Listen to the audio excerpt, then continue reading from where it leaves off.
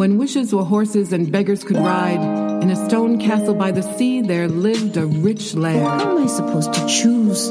There are so many. And so he left the trail, and he followed the sound of the music. I am the goat from the hills and the mountains. And when I have finished eating these herbs and these vegetables, then I shall eat you, too.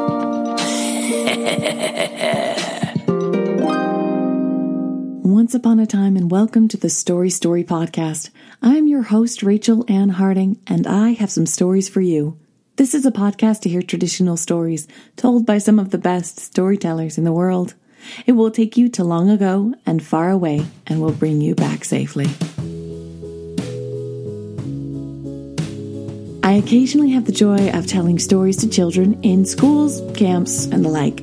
I was invited into a classroom one afternoon at a local care center just before nap time. The children milled about, chatting with each other and preparing to sleep after I told stories. I make it sound like a humming office, but really it was quite chaotic. And in the middle of all of that, as I was putting things together and preparing to tell, a young lad came up to me. He looked at me with big brown eyes and asked, "Are you a storyteller?" I told him I was. At which point he asked, "Are you any good?" The first storyteller for this episode is Robin Beatty. She is an award-winning storyteller, actress, teacher, director, and writer.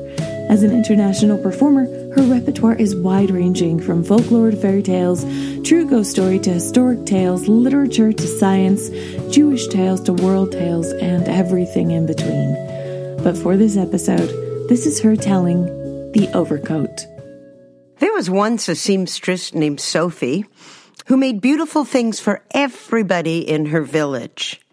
But for herself, she made nothing. But one day, a beautiful piece of cloth came across her counter, and she decided, well, today I'm going to make something for myself. So she picked up her scissors.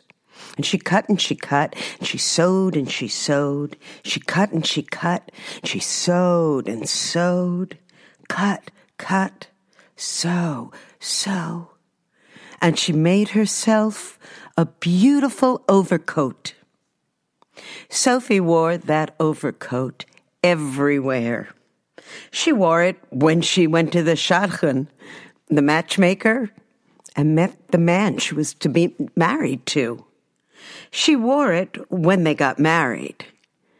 She wore it to her son's bris, to her daughter's naming ceremony. She wore it here, there, everywhere, until it was worn out. She took it off and she put it on the counter, and she looked at it. And her husband and her children looked at it. And they said, Mama, look at that. Oh, dear, really, look, it's ragged. Why don't you get rid of it? But Sophie, she said, how can I get rid of this? This overcoat, it holds our lives. It carries our memories. And she had an idea, and she picked up a scissor, and she cut and she cut, and she sewed and sewed, and she cut and cut, and sewed and sewed, and she made herself a jacket. Oh, she wore that jacket everywhere. She wore it when she took her children to school, when they went to visit the in-laws, to the friends, to the temple, back home. She wore it and wore it and wore it until it was worn out. She took it off, she put it on the counter, and everyone came to look. Her husband said, "Oh, Sophie." Her children said, "Mama, please, it's disgusting. Get rid of it." But Sophie said, "Now how can I get rid of it? Look, in this jacket, in the warp and the weft of the threads, that's our lives. It's carrying our memories, children. She had an idea. She picked up her scissor, and she cut and she cut, and she sewed and sewed. She cut and cut and sewed and sewed. Cut, cut, sewed, sewed, and she made a vest. Sophie wore that vest everywhere, to bar mitzvahs, bat mitzvahs, to when her son and her daughter got married, to the naming of her first grandchild and the bris of her second. She wore it and wore it and wore it until it was worn out. And she took it off and she put it down on the counter.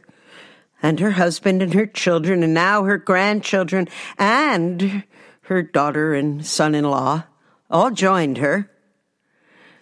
And they looked at it. Bubby, Mom, honey, dear, please, get rid of it. Sophie just looked at them and said, no, how can I get rid of it? Look, we've had it so long, it carries our lives. It holds our memories.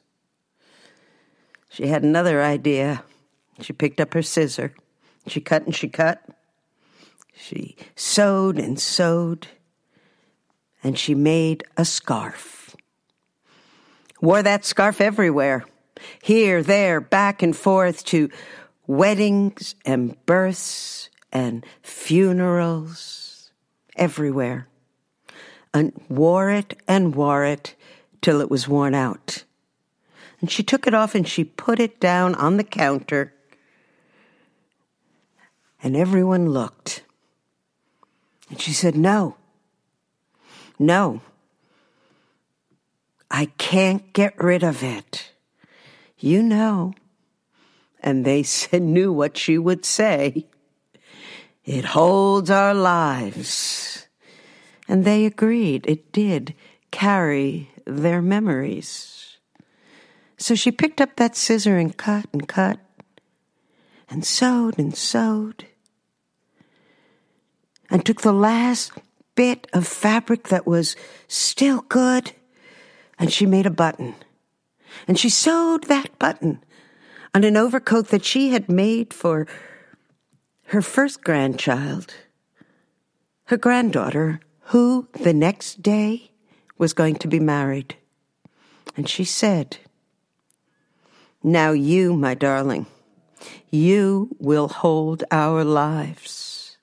It is up to you and all of you to carry our memories. Today's fairy tale sponsor is Beauty's Charm School. A person is known by their airs and graces just as much by their education.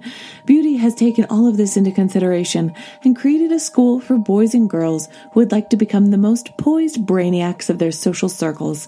Balancing books on the head will be just as important as putting the information in, so that should you encounter anything from a rude bus driver to a prince imprisoned by magic, all options come as easily as sweeping a curtsy.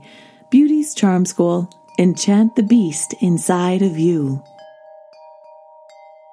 Did you know that all the patrons of the podcast cannot lick their elbows?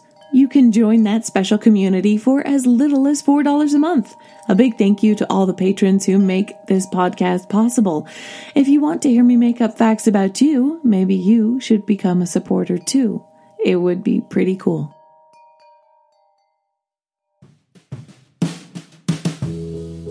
So, are you any good? I looked at the young lad and responded the first thing that came to my mind. Well, how about I tell you some stories, and you tell me if I am afterwards. He nodded seriously and wandered away. In a few minutes, I was sat in a chair and the children around me on the floor.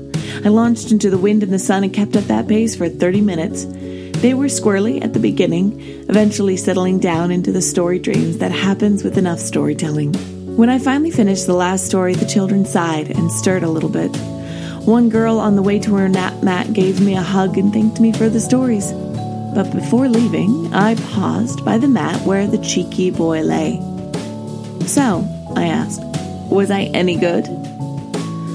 He considered it for a moment and said, It was good. You should come back tomorrow."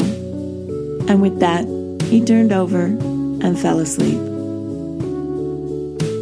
The second teller for this episode is Julie Moss. For over 40 years, Julie has served diverse rural populations in Illinois and Colorado as an educator in the roles of teacher and librarian. On a journey to China as a people-to-people ambassador, she gathered folktales and put many of them in her book, Old China, through the eyes of a storyteller. This is her telling, Weaving Fair Lady and Buffalo Boy. A young boy once lived in the south of China. His family was very rich and owned much land. But when his parents died, his older brother inherited everything, as was the custom in old China. The older brother and his wife then threw the young boy out of the house with only an old water buffalo to keep him company. The boy and the water buffalo found a small cottage where they lived together. They were friends and kept each other company through the long days and nights, so that people started calling the boy Water Buffalo Boy. One day, when Water Buffalo Boy had become a young man, the water buffalo said, "Would you like to get married?" Water Buffalo Boy was amazed, since the water buffalo had never spoken to him before. "You're talking!" Yes, I would like to get married." "Very well. Go to the river where the star maidens bathe. Take the pink clothes and run away." So the next morning, Water Buffalo Boy went to the river and followed it through the grasses and green thickets of bamboo until he saw the 7 maidens bathing out in the river. Then he took the pink clothes, which belonged to the youngest maiden, and ran away to hide in a nearby thicket of bamboo. When the star maidens finished their bath, the youngest star maiden looked all over for her clothes, but could not find them anywhere. "Have you seen my clothes?" she asked all of her sisters, but none of them could tell her where they were. Her 6 sisters got dressed and called to their youngest sister, "Hurry! Hurry and find your clothes! We must leave without delay. Father is waiting for our return." When the youngest star maiden could not find her clothes anywhere, her sisters flew back without her to heaven, where their heavenly father, the Jade Emperor, lived. Finally, the youngest star maiden spied Water Buffalo Boy in the bamboo thicket, holding her clothing, and asked him, "Why did you take my clothes?" Feeling ashamed, he said nothing, but held out her clothes. She dressed and followed him to his cottage, asking every once in a while, "Why did you take my clothes?" Water Buffalo Boy did not answer her, for he was too ashamed of what he had done. When they got to the cottage, the youngest star maiden asked again, "Why did you take my clothes?" This time, the water buffalo answered, "Honorable star maiden, he wants to get married." "Oh, I would like that. Thank you, Honorable Water Buffalo. My name is Weaving Fair Lady, because it is my job to weave clouds and rainbows into the sky." Water Buffalo Boy and Weaving Fair Lady fell in love and married soon after. They were poor, but happy. Eventually, the young couple had twin boys whom they loved very much. They lived thus for 3 Earth years. This was a new and very different way of counting time for Weaving Fair Lady, since she was accustomed to heavenly days, which equal 1 Earth year. Meanwhile, on the heavenly day following the disappearance of the youngest star maiden, the Jade Emperor discovered she was missing. The next heavenly day, the 3rd year on earth, he sent other gods to bring her back, because without her the heavens were empty and no longer beautiful. After much searching, they found her, and pulling her from her husband's and her son's arms, took her back to her father. Water Buffalo Boy was very sad at the loss of his beautiful wife. She meant everything to him. The little boys missed their mother, especially at night when they cried themselves to sleep. One evening, the water buffalo said, "Kill me. Use my skin to make a basket, so you can fly to heaven with your twin sons and find your wife, Weaving Fair Lady." But Water Buffalo Boy could not bring himself to kill his old friend, the water buffalo. Seeing this, the water buffalo lay down, breathed his last breath, and died, so that Water Buffalo Boy might find his wife. Water Buffalo Boy made the baskets from the water buffalo's skin, which magically took him and his sons to heaven, where he found Weaving Fair Lady. She was glad to see her earthly family, but her heavenly father, the Jade Emperor, was angry. He took his knife and split the sky between them, so that Water Buffalo Boy and Weaving Fair Lady could not be together. Weaving Fair Lady longed to be with her husband and sons. She knew what to do. She called to her friends the magpies. Come build a bridge for my family and me." All the magpies came to her aid and made a bridge with their wings across the chasm the Jade Emperor had cut in the sky. Weaving Fair Lady's mother, the heavenly queen, took pity on them. She said, "Weaving Fair Lady and Water Buffalo Boy, you may meet in the middle of the bridge one special night out of the earth year." They became Weaving Fair Lady and Water Buffalo Boy stars. The chasm is the Milky Way. The bridge is the galaxy between their stars. And once a year, under the 1st quarter moon, on the 7th day of the 7th lunar month, which usually falls in August, they meet. This is Qi-Shi, a day for lovers, or the Chinese Valentine's Day.